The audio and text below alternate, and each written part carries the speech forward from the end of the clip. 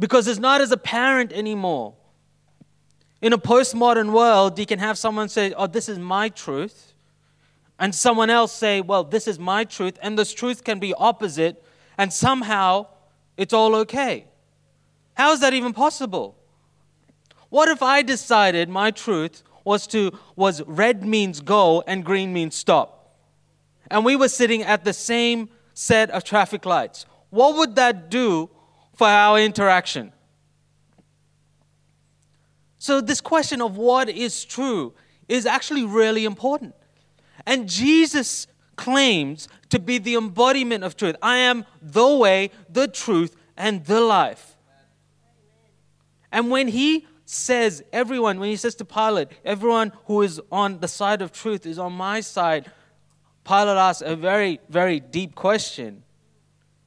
He asks, what is truth? What is truth? So, in this series, what we're going to be doing is we're going to go through Romans. We're going to do a survey through Romans 1 to 3. We're only doing 3 chapters because Romans is dense. You know, like cheesecake? Not cheesecake, mud cake. You know mud cake? I know mud cake. I know mud cake well. Mud cake is dense. You know what I'm talking about? You can only eat so much mud cake. Does anyone know what I'm talking about? Or is there no limit for you when it comes to mud cake? I love mud cake, but when you take a bit of a slice, it's so dense that, you need a little bit of cream on the side to break it up a little bit, just to bring down the density of how rich it is. And so the book of Romans is so dense that we're going to kind of take small bites, and the next couple of weeks we're going to look at 1 to 3. It's a microcosm of what's happening in all of Romans. But what it talks about is the bare bones truth of how reality works. A Christian perspective. This is truth. You can't mess with this. This is like physics, What goes up must come down. You can deny that, but if you jump off the roof, you're going to die. Right? It's just the way the world works. So Paul puts out this logical argument, and he goes for 12 chapters. It's so much there. He talks about philosophy. He talks about the law in the Old Testament, and he brings Greek philosophy into it, and he explains the gospel in a logical way. And so we're going to start looking at this. Now, I want to say that the start of Romans is a bit of a scathing perspective on humanity. It's not pretty. It's not pretty at all. And so, but Paul needs to explain the problem before he can talk about the remedy. So that's where he starts. He's explaining humanity, how we are, how things operate, how things have operated for thousands of years. And as we go through it, you're going to see it almost seems like he's writing exactly to us today. But he didn't write this today. He wrote this 2,000 years ago. Because it's so applicable because humanity actually doesn't change. But before we go to the word, I want to pray. Is that okay? Let's pray. Father, we come before you, and I just ask you for your wisdom, that you will flow through me. Holy Spirit, just come. Let this come across in love. Let this be articulated well. Let your people receive it in the heart that you would have it received. And we ask this all in the name of Jesus. Amen.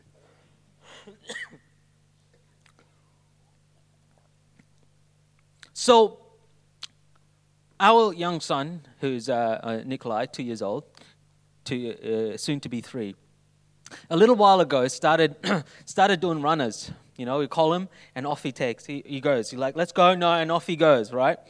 And so we've had to deal with that really, really, not harshly, but we had to make sure that this was not a permanent feature in his life, like running away, okay? Because Bethany was concerned. She's like, what if I'm at school, right? And my 2-year-old, I say stop, and he just runs down the path at school. The end of that path is a road. And so we needed to let him know he doesn't understand in his mind. He's just thinking it's a game. His parents are calling him. He's running off. We're chasing him. He's having fun. We're not. But to him, it's all fun and games. But we need to explain. We can't really explain to him the seriousness of this, but we're concerned, right? So Paul, in this sort of mentality, he's trying to explain the seriousness of what's going on in the world. And he starts in chapter 16 by saying, "For I am not ashamed." This is Romans chapter 1. "I am not ashamed of the gospel, because it is the power of God that brings salvation to everyone who believes." He said, I'm not ashamed of it. You know, the fact is that a lot of our belief system is actually so beautiful and palatable, and people are looking to belong. They're looking for a community that is there for them, that just because to help them, to love them, to care for them. God is a loving Father that gives you identity and gives you purpose. These are all beautiful truths. But then there is also part of our belief system which is not palatable in our day and age, in our culture, in our Western culture. Have you noticed? And Paul says, I'm not ashamed of any of it. Why is he not ashamed of any of it? Because it is powerful. If there's one thing we are lacking, is power, isn't it? Like, we all know how we need to change. We all know our weaknesses. We all even see and look around the world and we see what's wrong. But how to change it, that's the problem. Where's the power come from? Where's the motivation come from? And Paul says, for Paul, it's the gospel. And he says, I'm not ashamed of anything. And so we're going to go through some of Paul's version, how he sees the world, how he sees truth operating. And we're going to go through it verse by verse. And I'm warning you, it gets a bit dense. Okay, so we're going to stop and we're going to look at things from a verse-to-verse perspective. We're going to do some expository preaching of the Bible. Let's go to verse 18, and it says this. Paul starts building his perspective of how reality works. The wrath of God is being revealed from heaven against all godlessness and wickedness of people who suppress the truth by their wickedness. What a start. Do you know what wrath is? It's anger. And apparently, God gets angry. Can I say that? Well, I can because it's in the Bible. All right, it's there. See, as Christians, I think a lot of us are careful that we don't mischaracterize God as an angry God. He's not an angry God. He's a loving God. All are loved. For God so loved the world that he gave his only begotten Son, that whoever believes in him will not perish but have everlasting life. So he is a loving God. But apparently, according to the word, he also has certain things that he's not happy with. He's angry with. And sometimes well-meaning Christians, because they care about people, and people are hurting and they want to represent God and not misrepresent God, sometimes we can dress God up as a cuddly little teddy bear that really is happy for you to live any way you like and is there to support your perspective. But that's not what is portrayed in Scripture. God has preferences. God has purposes. God wants certain things in his world and doesn't want certain things in his world. And he's actually angry about some stuff that's going on. And that's what's put together in Scripture. Now let me explain it this way. Just say someone came into your house. Your family was in bed one night. And someone dangerous came to do you harm. To do you and your family harm. You're sleeping. Maybe you live alone. But think about when you were a kid. You know, I'm guessing, you weren't that independent that you moved out as a baby. So think about when you were a kid, someone was in the house that is ready to do you harm. What do you want? You want someone there who loves you, but is strong enough to be dangerous and push against those people that are coming against you. This is God's house. I'm not just talking about this place. I'm talking about this world. Do you not think that He has something to say about people breaking His law, corrupting His creation, hurting themselves, hurting other people? If He loves, He must be angry when He sees pain and hurt and murder and theft and death. And He sees people propagating that sort of lifestyle and that sort of perspective and encouraging us. Like it's part and parcel, right? Someone who is loving and kind and who can be protective and cares about us has also got to be able to be dangerous in a certain sense, if you know what I'm talking about. And so, here we are, and we're told at the very start that God likes certain things and does not like other things. Now let me, when we start talking about things like this, sometimes as Christians, we can start to think, oh, that's them. There's people out there, and then there's us. Let me tell you a story, retell a story that Jesus told. And I know we're going through this slowly. I might not even get through the whole chapter there. That's okay. Let me tell you a story that Jesus told. There were two men, one very religious, a Pharisee, and one that was a sinner, a tax collector. And they both came to the temple.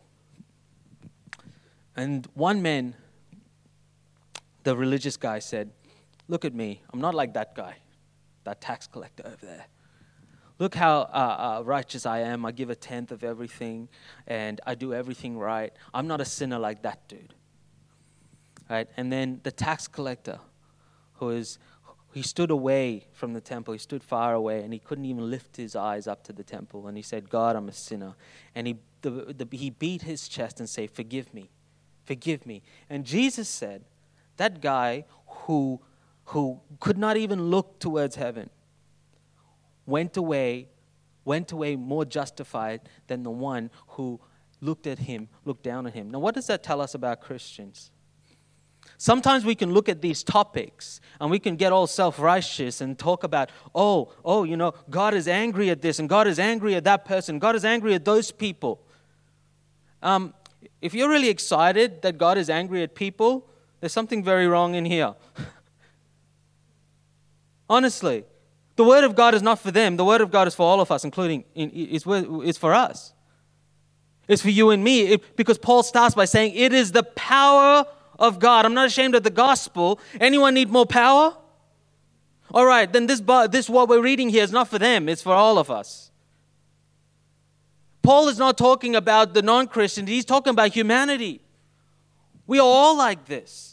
So as we read this, let's not look at, say, them, or them, or them, or that group, and that group over there. It's all of us. This is how humanity works. And so we move on to verse 21. Or let's go to verse 19. Since what may have been known about God is plain to them, because God has made it plain to them. For since the creation of the world, God's invisible qualities, His eternal power, and His divine nature have been clearly seen, being understood from what has been made, so that people are without excuse. Notice what he says. He goes, it's obvious that there is a God. It's obvious. There's not a culture on earth that doesn't have the concept of God in their culture. Have you noticed that? Like you can go into any ancient culture and they have this concept of God. Even atheists will tell you that human beings are actually hardwired to believe in God. And yet they don't believe in God. They say it's a product of our evolutionary perspective, but really we're wiser now. We would just say no. Like Paul would say, it's absolutely blatantly obvious that there is a higher power.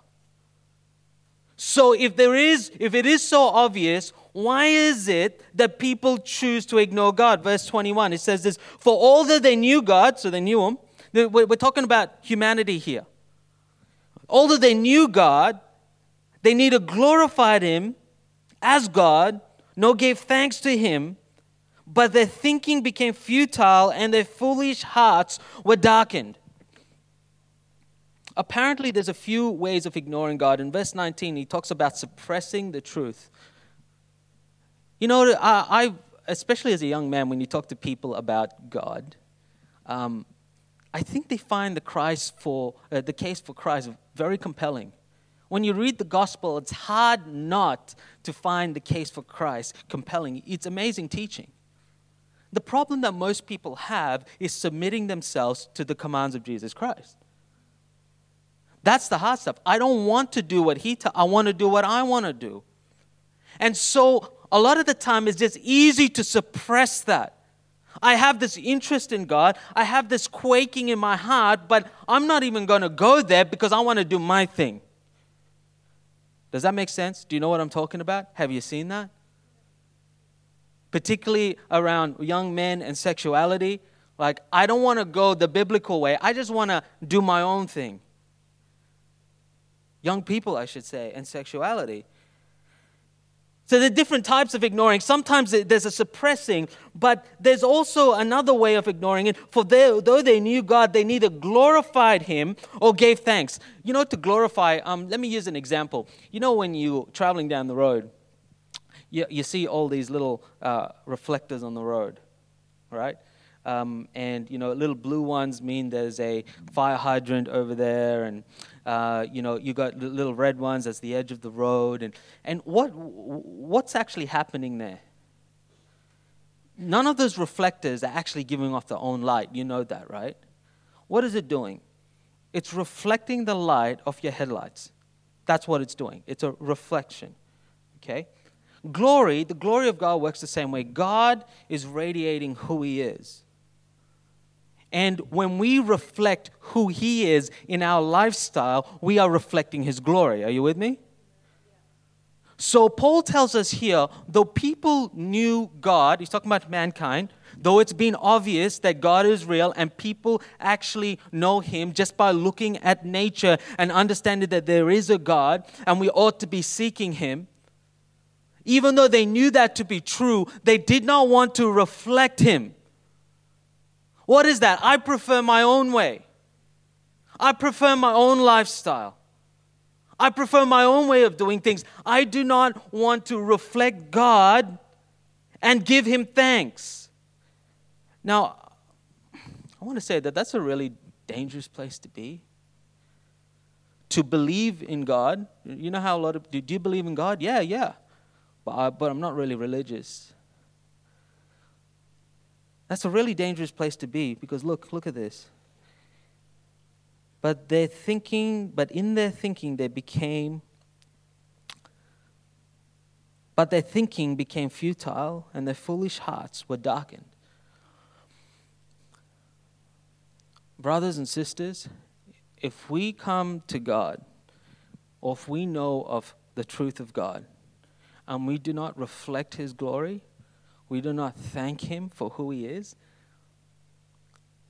you know, we may come to church, we may believe, a lot of people believe. That is a real dangerous place to be because your thinking can become dark, can become warped, can go down a place that is filled with deception. I'm talking to Christians as well. I cannot tell you how many times we see people that are walking with God for maybe even decades, have really warped ideas.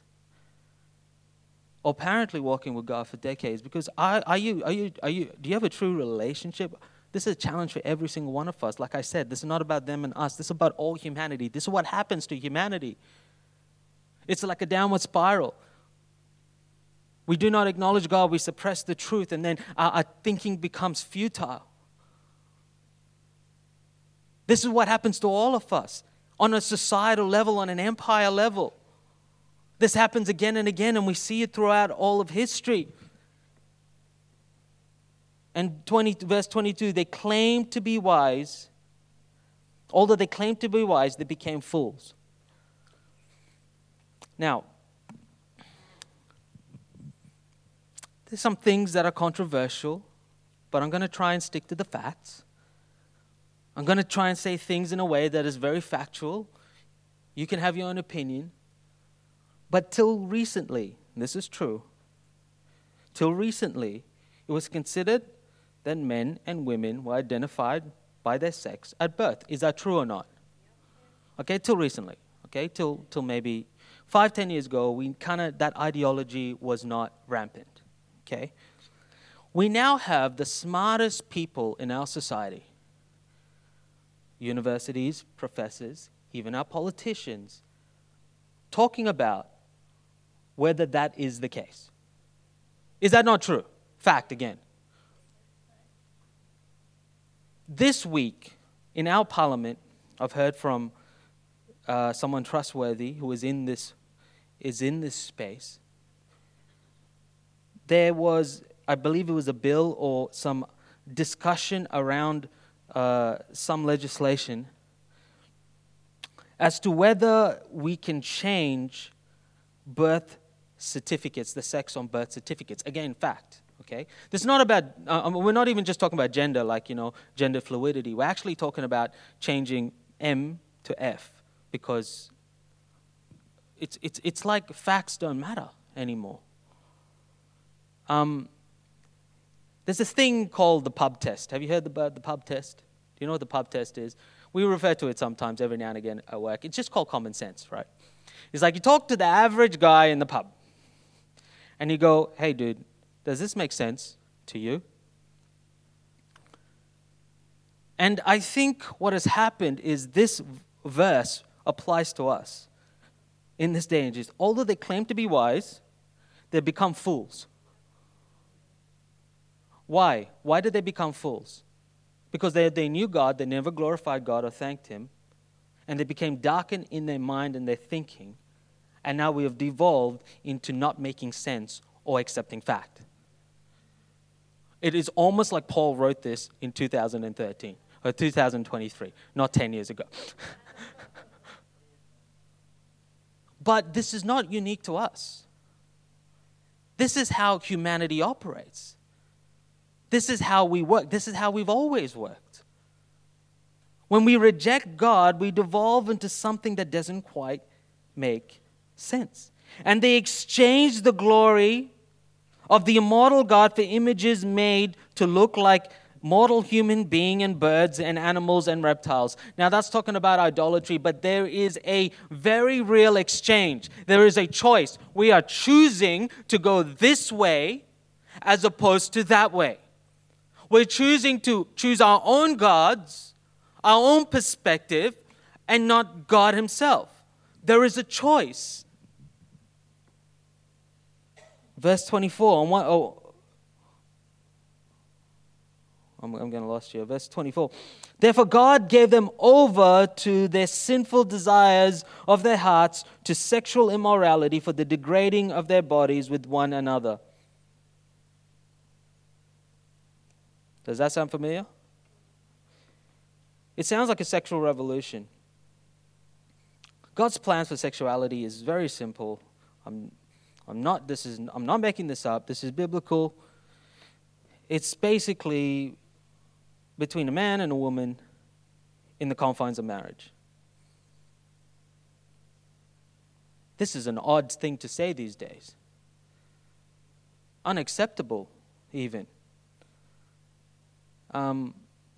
Again, look, I think this is a product of a society that has rejected God and their mindset has been darkened, and we've come so far. Like 50 years ago, that was obvious, right?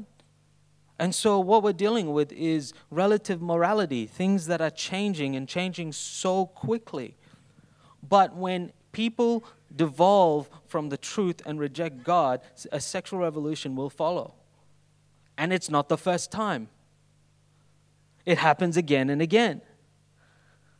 They exchange the truth about God for a lie, and they worship and serve created things rather than Creator, who is praised forever. Amen. Because of this, God gave them over to shameful lusts. God won't stop us, humanity. People have sometimes told me, they said things like, hey, I think God's punishing me because I did this and that. I don't think that's the case.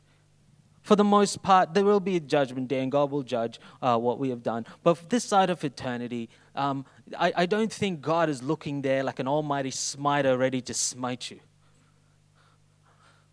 But we do have to bear the consequences of our actions. You know what I'm talking about? It's unfortunate. I love to eat certain things that after that I just feel bloated and too heavy to sleep. I'm like, and I regret eating them. But at the time, it's fantastic. You know what I'm talking about? We have to live in those consequences, right? And God will allow that to happen to a society, to an empire, to live according to your own choices. Now listen to this. The very next line, even their women exchanged natural sexual relations for unnatural ones. In the same way, the men also abandoned natural relations with their women and were inflamed with lust for one another. Men committed shameful acts with other men and received in themselves the due penalty for their error. Well, thanks for coming today. Next week, we'll cover something less touchy. Do we need any exposition of that? Like, it's a tough thing, man, to stand up here and talk about stuff like this.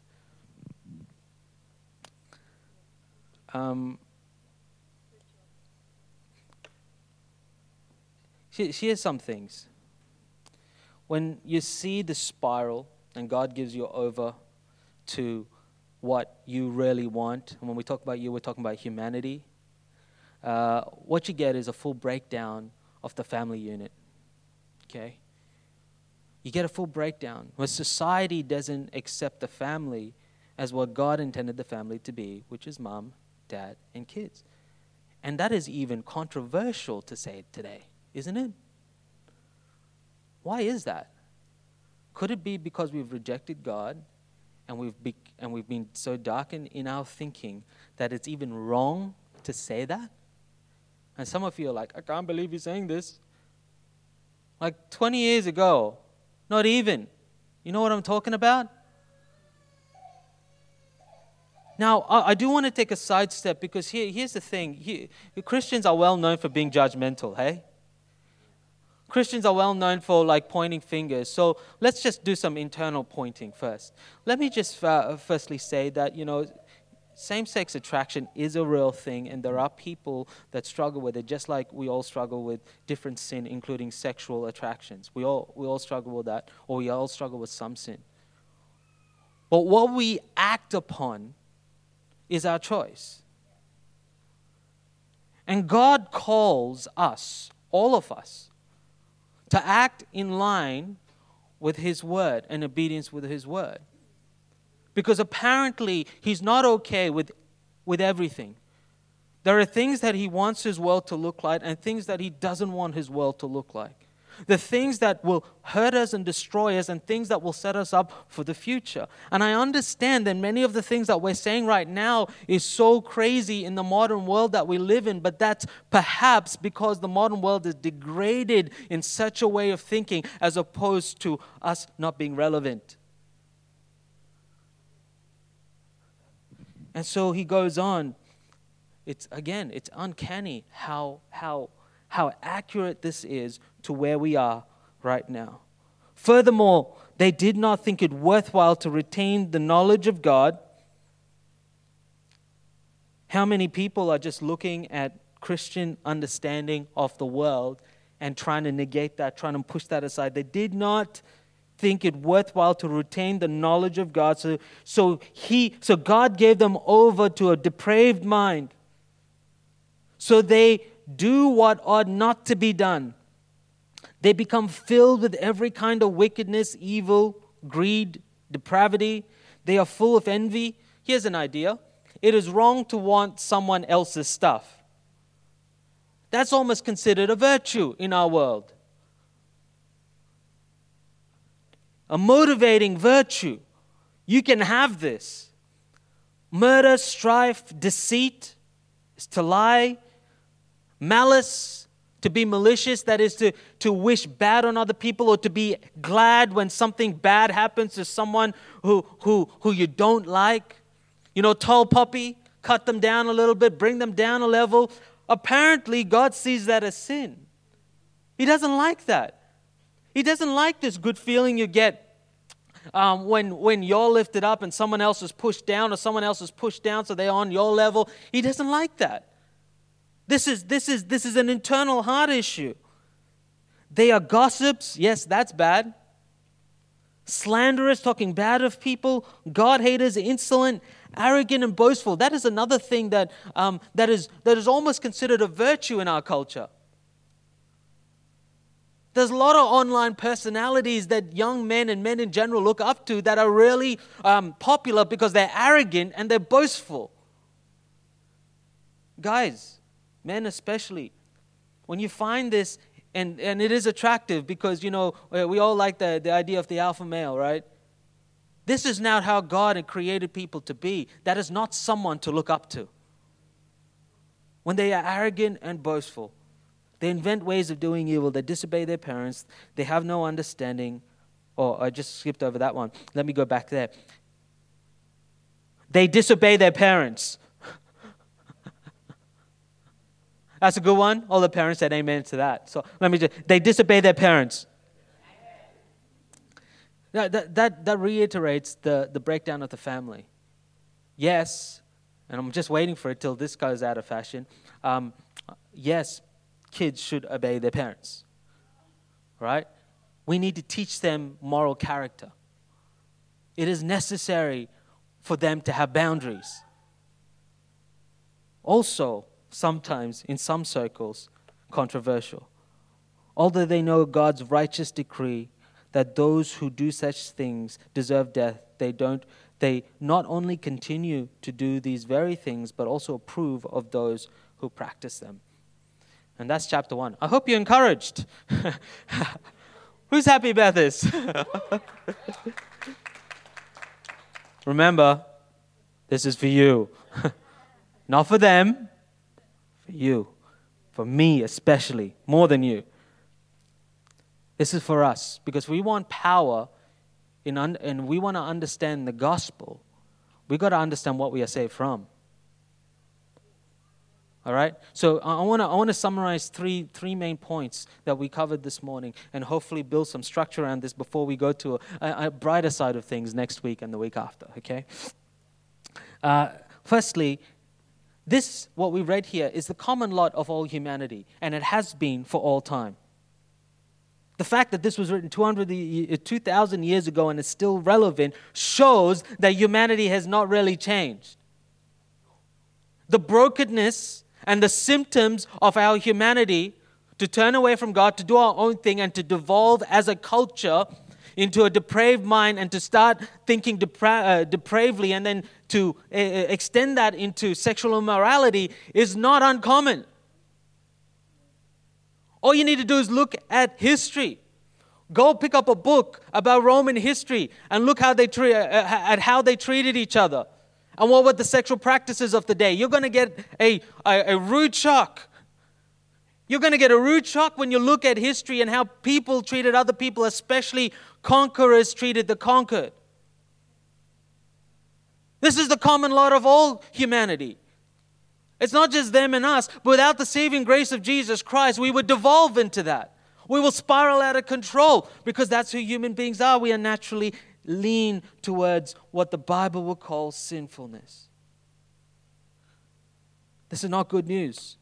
But this is normal. People are like, it's getting really bad today. Things are really bad. That's because you haven't looked at history. Things are not that bad. Or they could get a whole lot worse. And they have been. Number 2. Sin is unrecognizable if it wasn't for revelation. There are some people who would say what I'm speaking today, even some Christians who would say that this is a normal, positive. What we're experiencing now is a normal, positive progression of society, right? People are becoming more free. people are being more liberated. There's more options. This is a sign of a free society. This is not the Christian perspective. The Christian perspective is that many of these things are sin that is destroying people. That we are devolving into a depraved mind. We're spiraling out of control. And to understand sin as God defines it, we go back to the Bible. And guys, this is not popular. Right now, and it's not going to be popular in the future, saying things like this. So you've got to make up in your mind and go, what is the truth? What is truth? Okay, and you got to go, okay, as I look at the Bible, what does the Bible tell me? What do I believe? Because there are a lot of people pulling us in very different directions, even people within the church. And you've got to decide, and then you've got to be okay with being on the wrong side of what everyone else thinks. You just got to be okay with that. There's no other nicer way to put it. You either see that this is a good thing that's happening to our society, or we say, no, this is negative. This is not right. This is not where God wants it. This is not progressive. This is progressing towards sin. When I look at Romans, please come and talk to me if you see it differently. Maybe you can teach me something that I don't know. But when I look at this and what Paul is saying, like if we choose to believe this book, then you kind of need to believe it. Like it's not my preference. I wish Paul had said something different. Actually, I don't. I'm fine with it. But I don't enjoy telling people things that they don't want to hear. I want to be everyone's friend. I'd like to be liked. But if it's true and it's going to save them, and it's the power of salvation to transform their lives and to bring them from death to life, to give them, to take a depraved mind and to open the eyes. If they can pull them from hurt and pain and brokenness because they're looking for love in sexuality in all the wrong places, and bring them into life and steadfastness in God, then maybe I shouldn't be ashamed of the gospel because it's the power to save. Maybe we should be a little bit more like Paul. And the third and final point, when we understand the state of humanity, we can finally start to see the power of the gospel. I have to skip over to chapter 3 because we can't end on it. End on chapter 1 is depressing. We have to go to chapter 3 and look at it. And so when we understand the true state of humanity, we can now see the power of the gospel. Romans chapter 3, verse 22 says, "This righteousness is given through faith in Jesus Christ to all who believe. There is no difference between Jew or Gentile." Listen to this. "For all have sinned." Not them. All. Guys, who do you want to be? That religious man that looks at everyone else and goes, "Oh, I'm not like them"? Or would you rather be that sinner that beats his chest, that is justified before God because his heart is repentant? That's the purpose of preaching about sin, is that not so we can point to someone else and go, "Oh, look what they did." It's so that we could see ourselves, our heart can be uncovered, and then we could come to God in repentance. We're not to feel condemned. Paul also talks about this later on. There's no condemnation for those in Christ Jesus. If you're feeling like, "Oh man, I don't belong in this. I feel terrible. I've done this." That's not God. That's not God. God is calling you towards repentance. God is calling you towards relationship. God is calling you towards a steadfast place, removing things that are wrong into a place of truth. So we are steadfast. We are built our life upon the rock. Are you with me? And it says this, "For all have sinned and fall short of the glory of God." You see, there's one thing to sin. It's much another thing to not reflect God as He truly is. We've fallen short. Not only that we sin, but we've fallen short of being the full representation of God. It's like a picture of me that someone goes and draws a mustache on and draws the beard, and defaces. We're kind of it's not the full representation of me. We're not the full representation of God, and the gospel is the power to break the power of sin, to open eyes. to enlighten depraved minds, to pull culture out of a death spiral, to bring sexual purity back into his own church, to define what is right and wrong, to turn people's hearts toward himself, to pour out his love because his wrath has already been satisfied through the work of Jesus on the cross. That's the gospel. That's where the power is. The power to bring change. And that's what I see all through this book. If you see something else, come and talk to me. I'd love to talk to you. Let's talk about it. There are other views out there, and you'll probably come across them. And that's why, we do things like dig deeper, because we want to, there's no question off limits here. We want to serve our gay community. We want to serve people that have different perspectives to us. We want to love them. We want to care. We want to care for them. Anyone that whatever's going on in our hearts and in our minds and in our lives, we want this to be a safe place. But we won't change what the Bible says is the truth. So we can make people smile or feel better about themselves, even though we want them to feel accepted and loved, because it's the power. That's where the power is. It's the power of the gospel. I hope I'm articulating this. Maybe I'm not, but my heart is never to exclude any particular person. But at the same time, the heart is to speak the truth of Jesus Christ, because there's so many things in this world that is just wrecking people. It's tearing them apart. And when you look at some of the statistics as to, the suicide, anxiety, and everything that's going on, it's off the charts, literally. Let's pray.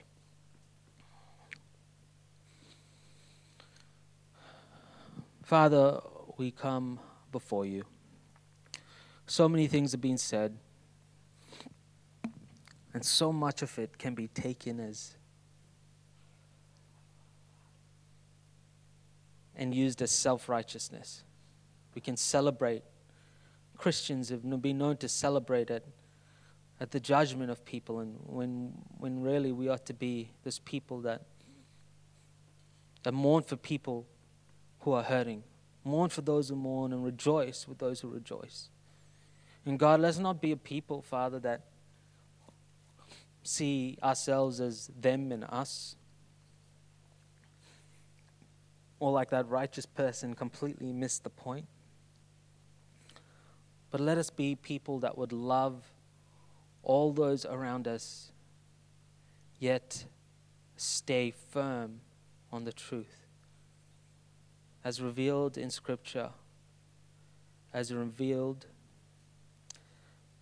by your Son, as revealed by those who you've put in place as apostles. Aaron, can I get you in the keys, mate? That would be awesome.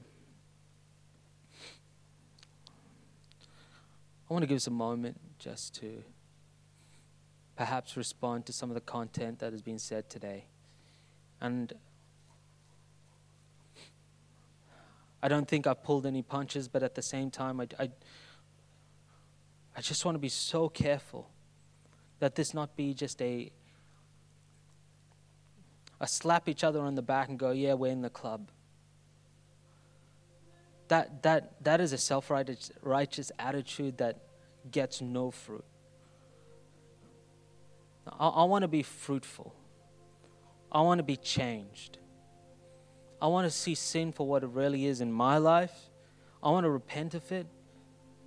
And then when I identify sin in the world, I don't want to be the judge of it per se. God judges sin. I want to be able to bring truth. I want to be able to bring clarity. I want to lovingly be able to realign people and bring people into the kingdom of God. I just don't want to be a spokesman for what is wrong. That's not the purpose of truth. The purpose of truth is that people would experience the power of God through the gospel. Is that your heart when you hear something like this? Does your heart break for, the single mom across the road who's been cheated on by her husband? Does your heart break for the girl who's been abused? Does your heart break for that guy who's a drug addict, who started taking drugs to overcome the pain in his own heart and in his life and how he grew up in a broken family? Does your heart break for the fear in our community that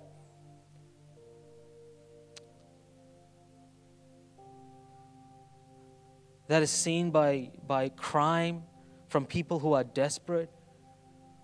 The problem in our world is just so complicated.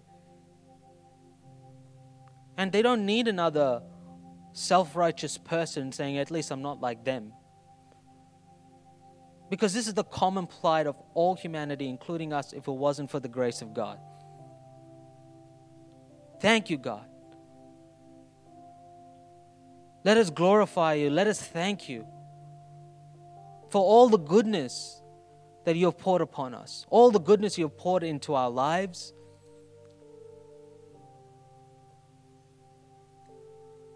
Let us live a life that reflects you.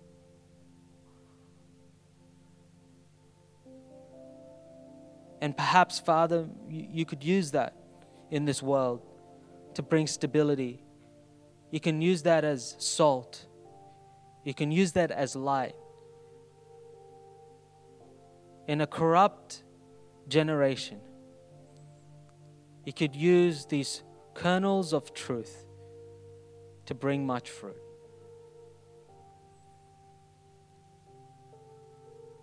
I just want to give us a moment and let God speak to you.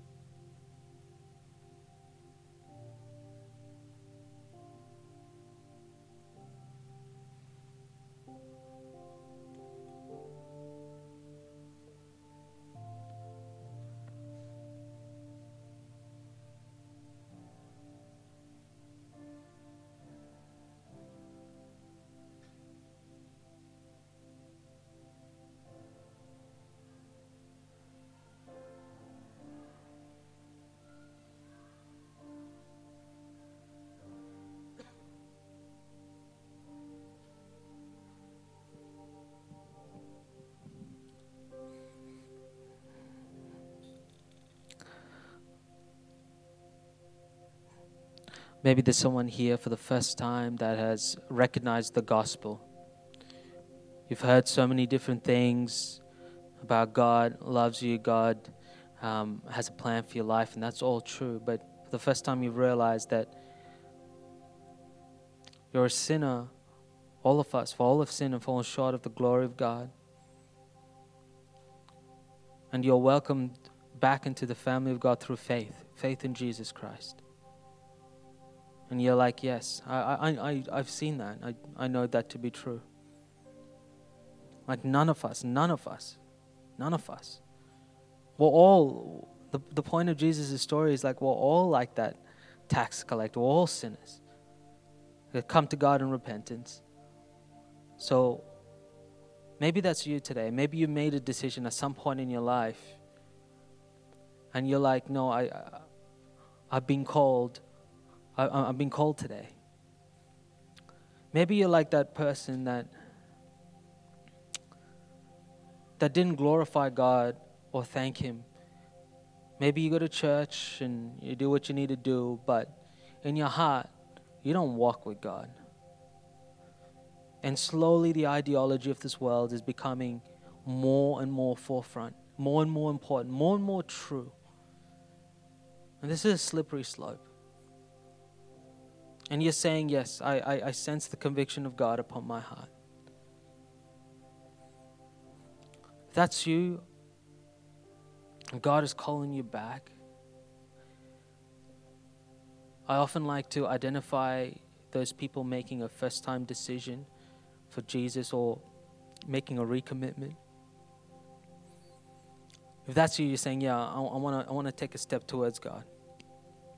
I'm going to ask you to do one thing just while every head is bowed, every eye closed, just to raise your hand so I can identify you, and we will pray after church together.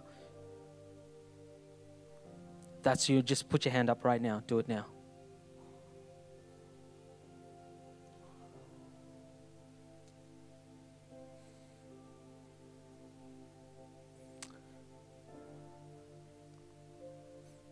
If you've noticed this slide of thinking, of ideology, and you know God is pulling you back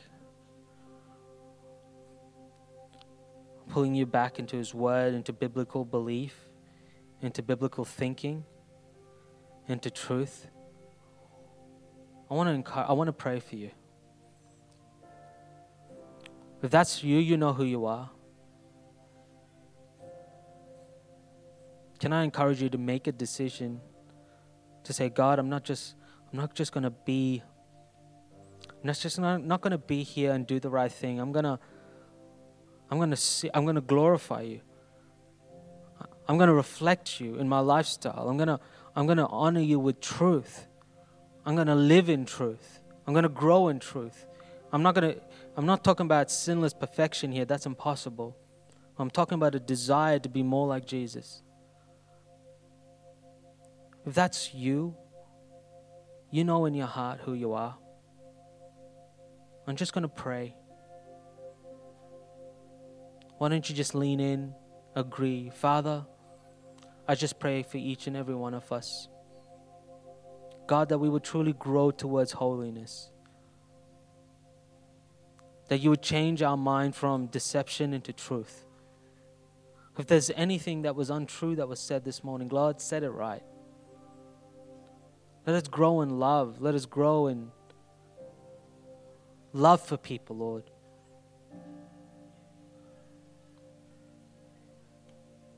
Bring change and realignment into our life, we pray.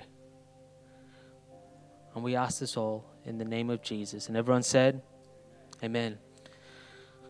Guys, thanks for sitting with me through what is a heavy, heavy topic, but necessary to discuss. We're going to continue with chapter 2 next week and chapter 3. They are a little bit lighter, thank goodness. But it's good to go through all of it. Amen? Amen. I hope you are encouraged as we go on a journey for truth. Be blessed. Have a great week. Come hang out with us tonight